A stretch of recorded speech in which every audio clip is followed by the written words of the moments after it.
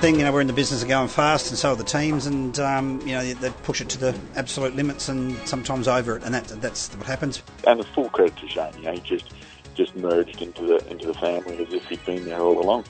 I was embarrassed for that race to restart in Tasmania. Some shit like that just isn't acceptable. From the racetracks across Australia, and here's Inside Supercars.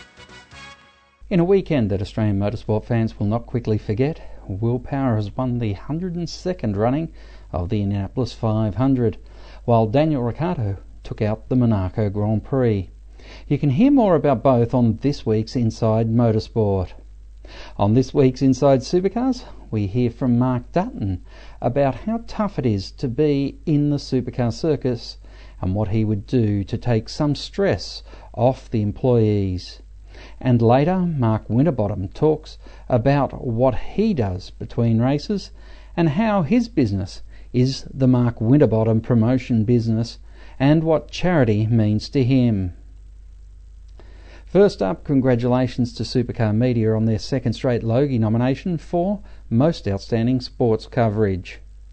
The Phillip Island 101 is on this weekend with a number of supercar drivers and co-drivers on the track. Shane van Gisbergen has forgone a trip to France and will be on track at the island this weekend. He'll also be taking part of Triple Eight's test coming up. Chaz Mostert will be on the plane, making the trip to Paul Ricard to drive the Rowe BMW. Mostert impressed many at this year's Bathurst 12-hour with his performance in the Schnitzer BMW car, and it appears that many in Europe have been keeping an eye on the young supercar star. There's been a lot of interest in esports across Australia recently. We've even seen AFL clubs buying esport clubs in the League of Legends. Shell V-Power Racing have unveiled a new simulator, and Supercars is now planning esport events at Bathurst and Newcastle. Supercars have also been putting the final touches on their new push for fans. The draft document has been presented to team owners and principals in Perth and to the team marketing communication staff at Winton. The plan is all about the fans of the future, and it will be interesting to see how they're approaching it over the next few months.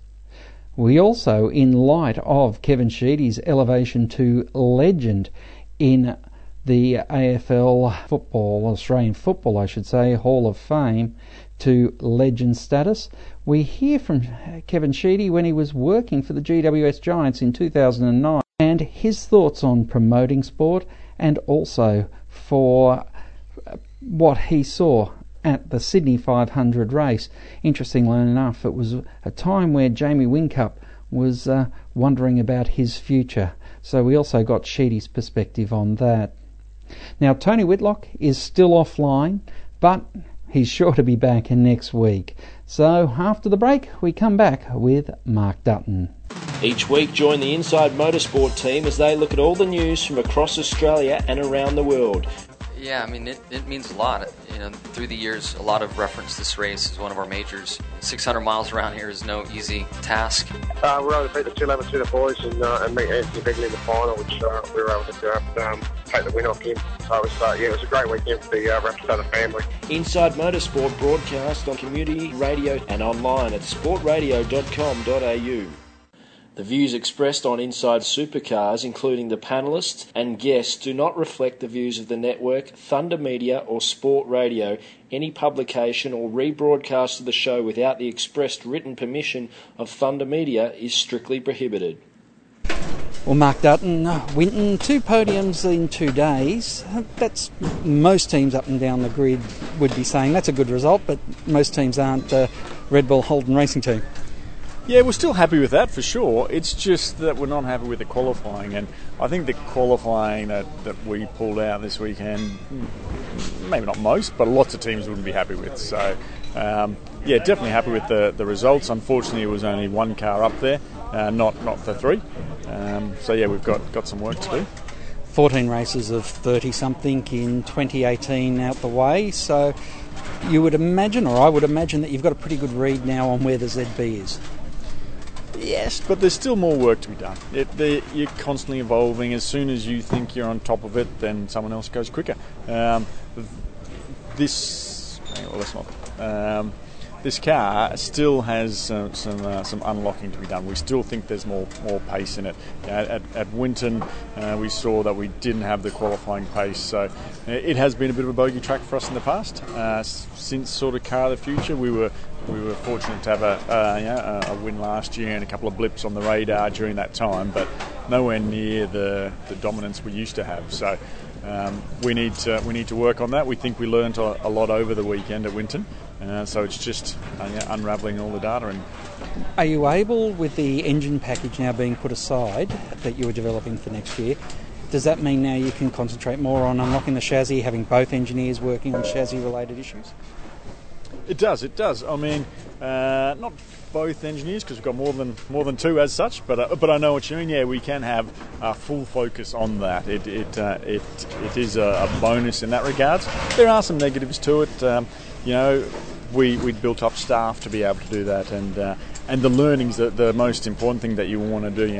It's interesting, and everyone in this level of motorsport does it because you want to be able to engineer, you want to be able to build and design and create and learn. So that was the negative of that, but the positive is definitely that we can be full focus on the car on track.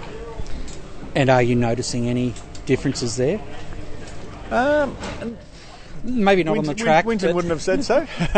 But no, we still got good race pace, but we still, and we've got a test day coming up, and we really want to work hard on some go fast bits that we've got, not as many as we'd like, but the toolkit, the tuning, whether you've got your cams and ride heights and springs and roll centres and lots of other things that we use to tune the cars. So, and they all have a different influence on the car, and they all have different sensitivities. So we need to, with the ZB, truly get to the bottom of those sensitivities and be better on top of our toolkit, so that if, like at Winton, when we roll out the truck not fast enough in practice, we use the more correct tools to make it go faster. We kept improving the car throughout Winton and up until qualifying, but just didn't improve it enough. The thing that I like was that the drivers didn't like the car either. So if they don't like it and it's slow, the worlds are aligning. Excellent. Let's keep that going. Planets are aligning, I should say. But when the driver's happy and says, mate, I can't see any more time in it, and you're not quick enough, that's when you're properly worried. Are you mindful of the fact that Ford's going to a Mustang, and now there's all this speculation about, well, will the Camaro be brought in? Holden's indicating that they probably are, and you might be doing all this fantastic work on a car that might be pushed out before its time. That's zero focus for us, literally. But it must be in your head. Gee, am I doing this? And I could be told to do another one in a couple of years. Not at all, because everything we did last year on the VF still transposed to the ZB. Just understanding that toolkit, that is the most important thing when you go racing. And they will, the sensitivities, as I said before, they will change for different models, but ultimately, the better graphs you have on that's when you win week in, week out. So there's no focus on anything apart from ZB right now. We don't have time. We don't want to. We just want to maximise this car that has proven, when we get it right, it's really fast. I think it's 3 years now you're into this role. Four. Yeah, I think 4, 5, no, something like that. Yeah, anyway, yeah, a few. Are you enjoying this more than ever? Are you finding the challenges are the same and it's repetitive? What's your view of the world? My view of the world is the calendar's wrong for us, for everyone in supercars, but mainly for the Queensland teams. Right now, it's unsustainable. And the Queensland teams, not just Triple Eight, are hurting. These quick turnarounds with the travel time, it's not fun. And you walk up and down pit lane and you feel that we all love being in motorsport, and we all know that we're very fortunate to be able to do this as a job. But there is a time when it does become too much, and the calendar just simply needs to be changed for next year. Not maybe, just has to be. I feel for the truckies because they have done some miles, and whether they're even from Victoria or Queensland, they've done some miles. Oh, exactly. Yeah, the truckies are doing it super tough. But the crews, when they get home and they have to do 12 to 14 hour days just to turn it around. And we could do a standard day, but then work 7 days a week. But instead we do the longer days during the week to try and have some weekends off, which we've done successfully. We haven't had to work almost any weekends, which makes it, why is it so hard? But trust me, when you're away every second weekend doing the monster hours, and when those turnaround days and nights are so big, it is tough on the team. So that's probably where I'm at and where the teams are at the moment. And you're looking at leave calendars too, and going 14 days in lieu for most of the operation, and there's not 14 days to have off in the 25 days till the next race. No, exactly. So we've worked. Everyone's worked really hard in these short turnarounds, so we could give the days off.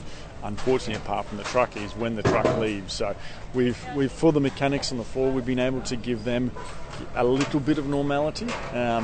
Unfortunately, the engineers and the other people, when the truck's away, they keep working, so they've had less time off. But we'll maximise this turnaround time now. We do have a test day coming up, but everyone will be able to recharge and just being able to leave while the sun's still up. That'll be a pleasure. And in Mark Dutton's view of the world, is it 3 weeks from race to race, or is it less races in the south and more mix between north and south? Where's your head at with that? Yeah, I think the 3 weeks. So if we just be consistent and drop one round in the start of the year, and then we can shift basically all of them to have 2 weekends at home. So you're racing every third weekend.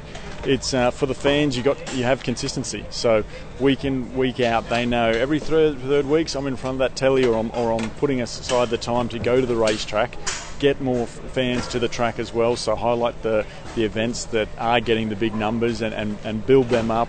That alone. So one round being dropped and the slight shift of a couple would make the world of difference. It would be fantastic to have it a bit more even with the north and south, but that's secondary. If we do that thing and make it every third weekend we're racing, that'll do so much to the calendar.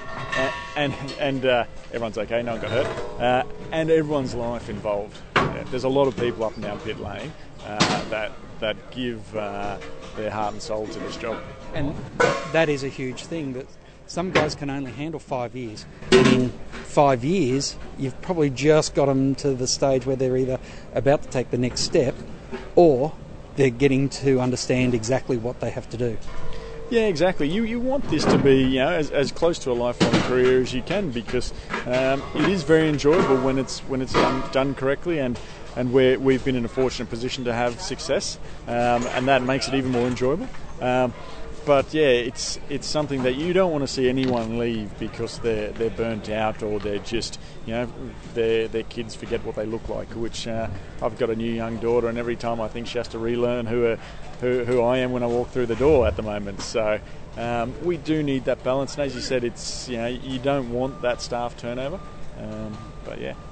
Well, I know that Supercars have been laying out a vision over the last 2 meetings. You know it too. Hopefully they're taking heed to some of the suggestions that have been coming back from your team. I hope so. We're pushing hard, and it's for the whole category, and it's for the whole sport. We do need it to be sustainable for everyone involved. Can I clarify that dropping a round would mean we reduce one round on the season, one event on the season, or so you do feel that's important? Yes, yeah. It's a tough one because I'd still like us to go back and do some more overseas rounds as well. So I'm saying one thing on one hand and one on the other hand. So that's real clear, Dutton. But no, definitely in this opening stint of the season to basically Winton/Darwin. If we drop one and do some shuffling, life's good.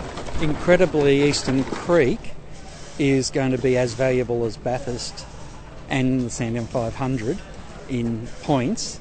But do you think that's a test case for what might even help if they did keep going with a 2 week? Possibly, yeah, and it is a test case, and I think it's important. You do need to stay fresh. You need to address the issues with getting people to seats on bums at the track. Our TV presence is fantastic. Foxtel are doing an amazing job of how much and how in-depth coverage they have. It's better than ever. The behind the scenes, all of the extra footage they do is great. So we just need to make sure we draw the big crowds to the event, because all the teams really love it when you've got the big crowds watching. Whether you're successful or not, it adds to the environment. You love it when the paddock is crowded and everyone's keen. Motorsport and specifically supercars has the best interaction from fans to their drivers, their heroes, that I've seen in any sport. So the more people we get here, so we can capitalise on that and give more people those fantastic experiences, the better, in my book. Well, Mark, I'm keeping away from the pack-up, which is probably a good thing, but... No, I'll be in trouble now. I'll be copping lots of flack from the team. But congratulations, 2 podiums this weekend. Shane has managed to bridge the gap slightly on the man in the Shell V-Power car, and it's looking like we'll have an interesting tail or mid-section of the season. I believe so, yeah, thank you. Lots of good to see lots of different cars up there. Obviously the Nissan's having a fantastic weekend at Winton as well, so congratulations to them as well. My thanks to Mark Dutton. After the break, the second of the Marks, Mark Winterbottom. Each week, join the Inside Motorsport team as they look at all the news from across Australia and around the world. This year in Formula 3, I think it's a fantastic environment for me to be doing that. However, I believe for myself, a sustainable career in tin tops such as V8 Supercars in Australia is where I see myself. Second crack at the Australian title since we've been back, and a bit unlucky the first time, but we ended up with a win there at Speedway City 2 weeks ago. Inside Motorsport broadcast on community radio and online at sportradio.com.au. Join in the conversation. Post your thoughts on our Facebook page, and to ask a question, email insiders@sportradio.com.au.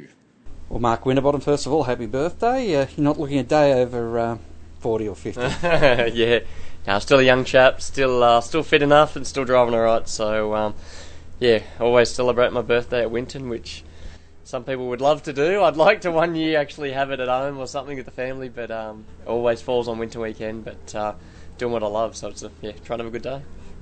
Many wins on a birthday? I've had a few here. I think I've had 4 wins at Winton, and it's always fallen on my birthday. So if you could ask for a present, a race win's obviously something that's high on the priority list. So you've had some good runs here, and hopefully today's a kind day to us.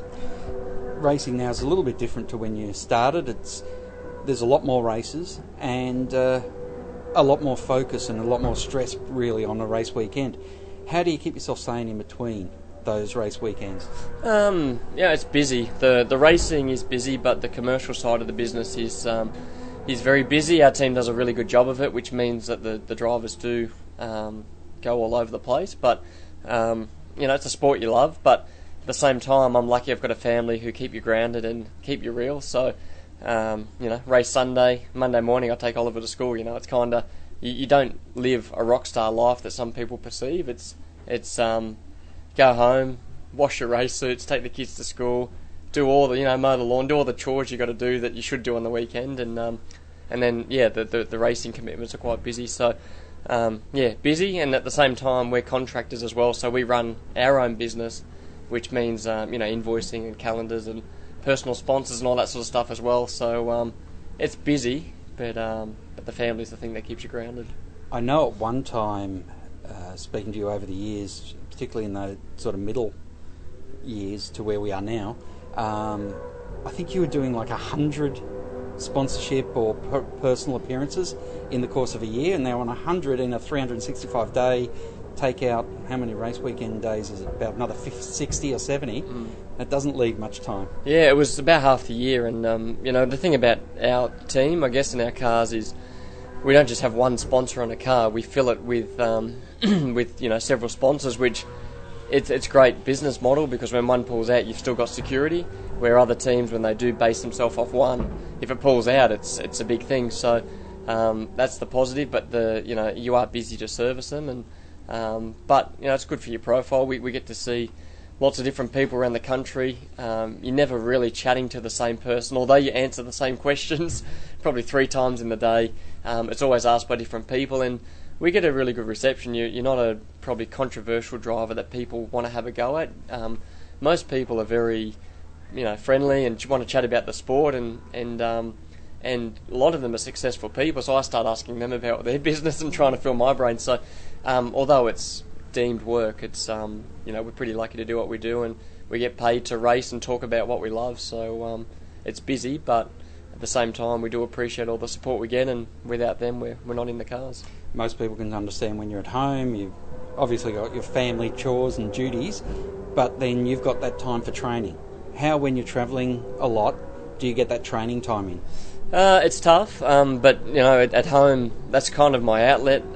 7 o'clock every morning, we go training, and that's, you got to stay fit because you go to a race, say Adelaide, we go on a Tuesday. We don't train from Tuesday until Friday, and then we get in the car and race, and then you might do a 3-day road trip somewhere. So pack your joggers, pack your gym gear, and try and get out and have an hour just to go and train. But for me, it keeps you young, keeping fit, and sort of, I always believe off the motto, train harder than you compete, and that's kind of what we try and do. So trying to always squeeze it in. It's kind of, I'm not obsessed with it, but I'm not far off obsession from training, so trying to always stay fit and get out there. And the older you get, the harder you do have to train, but I feel training's still enjoyable.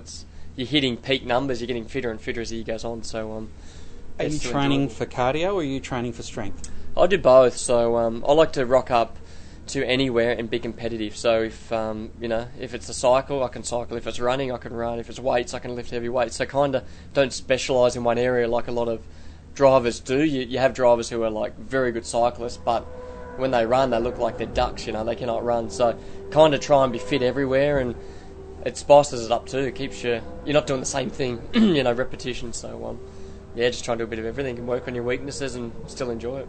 Now, you speak about your business, and obviously that's a business in marketing Mark Winterbottom. Yeah, and my wife, she runs pretty well all of it. It's busy. She's got a business entrepreneur degree behind her, so she's very switched on, and it's not as easy as it looks in the background. You always always work. It's probably 2 or 3 full days a week, as well as running a family, and then I'm off doing appearances. So it's a very much team effort, and that's why the sport's good that it shows the family behind it, because they're not just women who rock up and do stuff. They're the backbone of the business, and they really make it work. And her always motto is make your life easy, and I'm very lucky that she does that. So it's busy, and it's a great team effort, and end of the day, you've run your own business. It's you're proud of the results you've done, but you're also proud of how you've run a business and raised a family doing it and stuff like that. So it's really rewarding. Now, I'm not retiring you, like others might have been this week, but when do you have to start thinking about the next part of your career? I'll be on the I'll be on the grid next year, no doubt. So I'm still going well. Yesterday, beat the teammates. The cars just aren't there at the moment, and that's one of the hardest things. But together as a team, we're working hard. If I was getting beat week in, week out by the teammates, I'd look at myself and put my hand up. But I still got a lot to contribute to this team, and Perth podium. This year we've actually had reasonable results in the equipment we've had. So we'll keep working. We've got good engineers and good team behind us, and when we do get the cars right, all 4 of us will get back up there. And it's a very finicky little sport where a lot of the guys who have retired will make comment, and people who probably don't know as much about what you do behind the scenes will comment. But I'm still very valuable to this team, and something I'm sure will come up in the near future, and we'll be on the grid next year. And I guess where I was going with the question was Bridie started his own facilities management company. Scott Pye's doing photography now and that sort of work. Have you got other interests outside of what you've been doing? You do. Like I like property and stuff like that, but at the same time, this sport is so time consuming that the easiest way to succeed is to put everything into this business, and that's what we've done for years. If you do a good job at this, you can race till you're 50, but if you start dabbling in other things and start sacrificing this, there's no use doing it, So you've got to be smart on how you do it. Our team, with the amount of commercial commitments, you can't just go and have another business. It's very, very tough. So, I'm pushing the engineers, they're pushing me. Like I said, I'm at the gym and I'm trying to maintain a family as well. It's busy enough, but do this well. I don't need another business. One of the things, I guess, it was a double-edged sword, but it was very lucky, is when you were doing all those promotions, you were building Mark Winterbottom, the brand, and considering coming out of Sydney, not many people outside of the New South Wales scene knew you at first. Having those sponsors that came on board and using you in promotions, they're the sort of things that also help championing our brand. Yeah, it's a two-way street, you're lucky that the sponsors invest in you, and at the same time, everything you do is, it's boosting your profile and it's getting you out there meeting people. And, like I said before, I'm not a controversial driver. People like me because, one, pretty genuine. What you see is what you get. Two, we give a lot of stuff away out of our own pocket. So we, through charities and giveaways, and that all comes out of my and Renee's pocket. That doesn't come from anywhere else. So we give back to the sport because, when I was young, I would have loved all that stuff. So you kind of genuinely, appreciate everything you got. People say it, but then, they don't go and do stuff, some of the drivers, because, I'm busy, I've got, got to get my haircut or whatever it is. It's bullshit, really.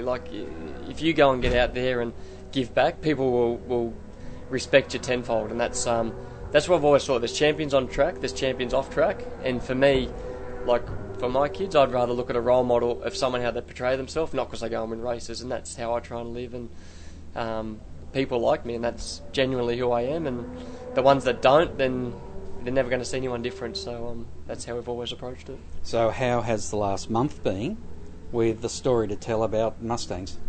It's been good. Every question you get asked when you go to an appearance is, when's the Mustang coming? So now the speculation's over, it's happening, so it's really cool that that's happening. For me, it's a bit weird because I've only ever driven a Falcon, although it's a Ford. It's always been the Falcon model, so to see that come on, it's going to look a little bit different, but at the same time, it's really exciting, and kind of, you needed something just to, I don't know, it's something to drive for, something to look forward to next year. It's a new challenge and stuff like that, so really good, and the fans have taken it really well, so it's going to make a few other cars on the grid look pretty average. I think it's going to be a good looking car, and just hoping it's fast.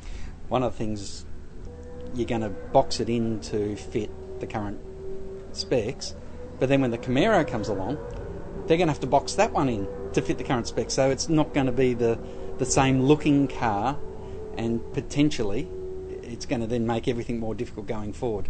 Yeah, it is, but even the Falcon's not the same size as a Falcon, so people assume it's the same size. They trim doors, they trim stuff to make it fit, so they do a very good job of making it look like the road car, and that's where our sport has lived on. Although there's 95% hand-built parts, people who don't follow the sport really closely think it's an XR8. They've done a very good job of that, and they won't lose that. They're going into next year, they'll still make the Mustang look like the Mustang, and that's that's what it is. And there has to be parity, and there's always different looking cars, so they have to do something to control it. But they do a good job of making it look like the road car, and that's the perception. As long as people perceive it to be the road car, or that model, then sort of job done. Well, Mark, always a pleasure to catch up with you, and wish you all the best for the rest of the winter on your birthday. Thank you. Good results coming, hopefully. Thank you. Thanks to Mark Winterbottom there. After the break, we come back with that 2009 interview with Kevin Sheedy. Each week, join the Inside Motorsport team as they look at all the news from across Australia and around the world. And, every year I see Jackie's Grand Prix, and I just remind myself of his part in starting the path to safer cars. Dissecting the sport with interviews, news and opinion. Jack Brabham certainly left his mark not only on Australian motorsport but motorsport all around the world. Inside Motorsport broadcast on community radio and online at sportradio.com.au. Join in the conversation. Post your thoughts on our Sport Radio Facebook page. As I mentioned earlier, Kevin Sheedy has become a legend of the Australian Football Hall of Fame. I caught up with him in 2009 when he was just starting with the GWS Giants, and he had some interesting thoughts about promoting football in Greater Western Sydney and of course across Australia, but also shared some insights into what he was seeing at the Sydney 500. Kevin Sheedy. Watch out, we'll get run over. Well, like a visionary coach of the Sydney football team before you, you've decided to come down here and GWS 18, the 18th club of AFL in Sydney. It's a big difference from those Masons you worked for at Essendon. The Masons. Oh, look, I think it's a great opportunity for our game. To be honest, there's so many kids out here that have the physique that can play AFL that probably wouldn't be able to play NRL, sort of. I mean, in my point of view, we're after them. We're after that sort of athletic 6'2", 6'3", 4 guy that can, probably run a half a marathon, kick left and right foot, take grabs with one arm, one touch grabs and that sort of stuff, and know how to kick a goal. So totally different sort of game. To me, it's like baseball and cricket. They're different. But you're out in the western suburbs of Sydney, spruiking the gospel of AFL. Well, that's where I should be, because this is the area of Australia that has 2 million people not really knowing enough about our game, and obviously our game's improved enormously over the last 20 years, probably 25 years ever since the AFL sort of changed from just being Victorian and South Australian and West Australian. So it's really improved. But the one area that's had probably not enough effort put into it, I believe, and I think we're coming a bit late, but at least we're here now. We've got enough money now to be able to invest into Greater Western Sydney and into the youth of that area and the fan base that we hope to establish and build on. What makes a 26-year veteran coach want to come back to coach again? I think this opportunity is totally different. It's an opportunity to build a club from nothing, the whole fan base, to start with a group of people that want to put on a footprint on obviously Sydney, where we've got the Swans, and also now we hope to put the soul of AFL out into the West, along with rugby league and all the other codes. That doesn't worry me at all. I mean, the great thing about our country is that we have the 4 codes. No other country has the 4 codes. What about pulling your playing group together and then pulling your coaching support staff together? How's that process going? The process at the moment is Alan McConnell is the previous national coach of Australia, and he has now taken up an appointment. He has 40 boys training now that we're looking at from New South Wales and Sydney. So they're already training and been announced into a squad. The under-18s will play next year, and then we will move into the VFL, most likely the following year, 2011, and then ready for the AFL in 2012. So it's a step-by-step approach, which is the right way to do it. It's not like South Melbourne being pushed into Sydney and the Brisbane Bears come from everywhere and put them on the Gold Coast. This is a more step-by-step approach, and we believe it's the right way to go. It's got the backing of every club in Australia, and obviously the huge backing from the AFL Commission to make sure that we get this right. Is that the difference, though? 26 years ago when they did push Sydney in, 15 years ago when they put Brisbane in, they've learnt from those mistakes? Oh, well, you'd want to, wouldn't you, really? I mean, well, the Brisbane Bears come in 87, so that's 22 years ago, yeah. So, that was done on a very poor base of planning, I believe. I mean, as coach of Essendon, I cleared 7 players there to Brisbane, so no club cleared 7. But I've always believed in national expansion, and I also believe in international expansion in the next 25 years too. I had an interesting conversation with that man over there, Jamie Whincup, and yes. I suggested he should speak to you because he said he has struggled most of this year with motivation. He came out and won the first 4 races, but he said he wasn't motivated. What would you suggest to someone like that who's now won 2 championships and is going for 3? Well, look, I've done some very different things in my life. I've taken talented players into a maternity ward to let them have a look at a little baby struggling on a humidity crib. and you're so talented, and you're going to waste this opportunity if you don't find the dedication and the vision that you could see yourself in your person. And I've also taken another person who had been probably just not looking at the right attitude or way to live. I walked him through a cemetery and I said, look, it won't be long before we're here. So get your act together. That sounds like a Mason trick, mate. No, so I'm a Catholic. What do you see for GWS in 2012, and how long are you going to be coaching this club? I think I'll be coaching the club for 3 years. I've only ever believed in 3-year contracts. Every contract I've ever had as a player or a coach has only been 3 years because of the nature of the game's changing so quickly, obviously. And I think if I can get that set up, then I'll relook at my own position in my life. By then I'll be 64. And if the opportunity's in and maybe coach longer than that, well, we'll look at it at that stage. The most important thing is to set the structure right and have a good look at the way we plan the club. I mean, to me, I look at what we were able to achieve. I mean, we had tremendous success at Richmond. I knew how that happened. When I look back and studied at the types of people you've got, then you looked at Essendon 27 years, previous 10 years, hadn't had a winning final and hardly ever made the finals. So you have to get the plan right. And I'll sit down with some different people, some architects and those sorts of people, engineers, and say, look, you guys plan some of the best unbelievable architectures in Australia and the world. How do you go about it? Because I want to get my club right out here in the West. We wish you all the best. Is the Richmond dream over, do you think?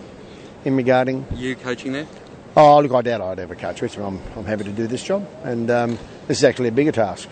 I mean, actually, Richmond's been there for over 100 years and at the moment can't get it right. So we're starting off from day one and we might be able to actually plan it and get it maybe better. So you never know. Wouldn't it be wonderful to beat some of the Melbourne clubs for a premiership before they can win one? That'll be a fantastic challenge.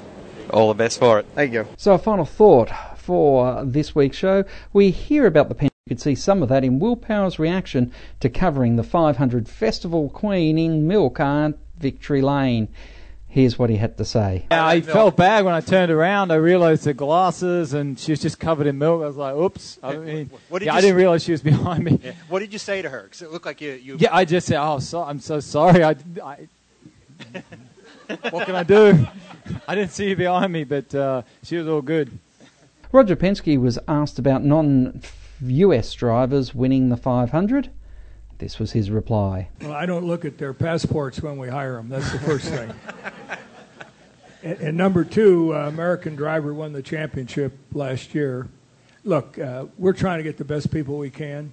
Obviously, Will, kind of special.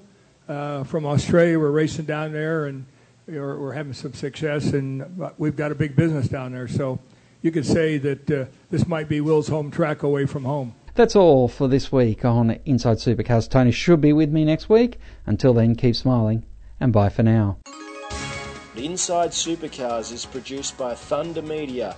Tune in next week for more at sportradio.com.au or lock in the podcast on your iTunes or mobile device. Search Inside Supercars.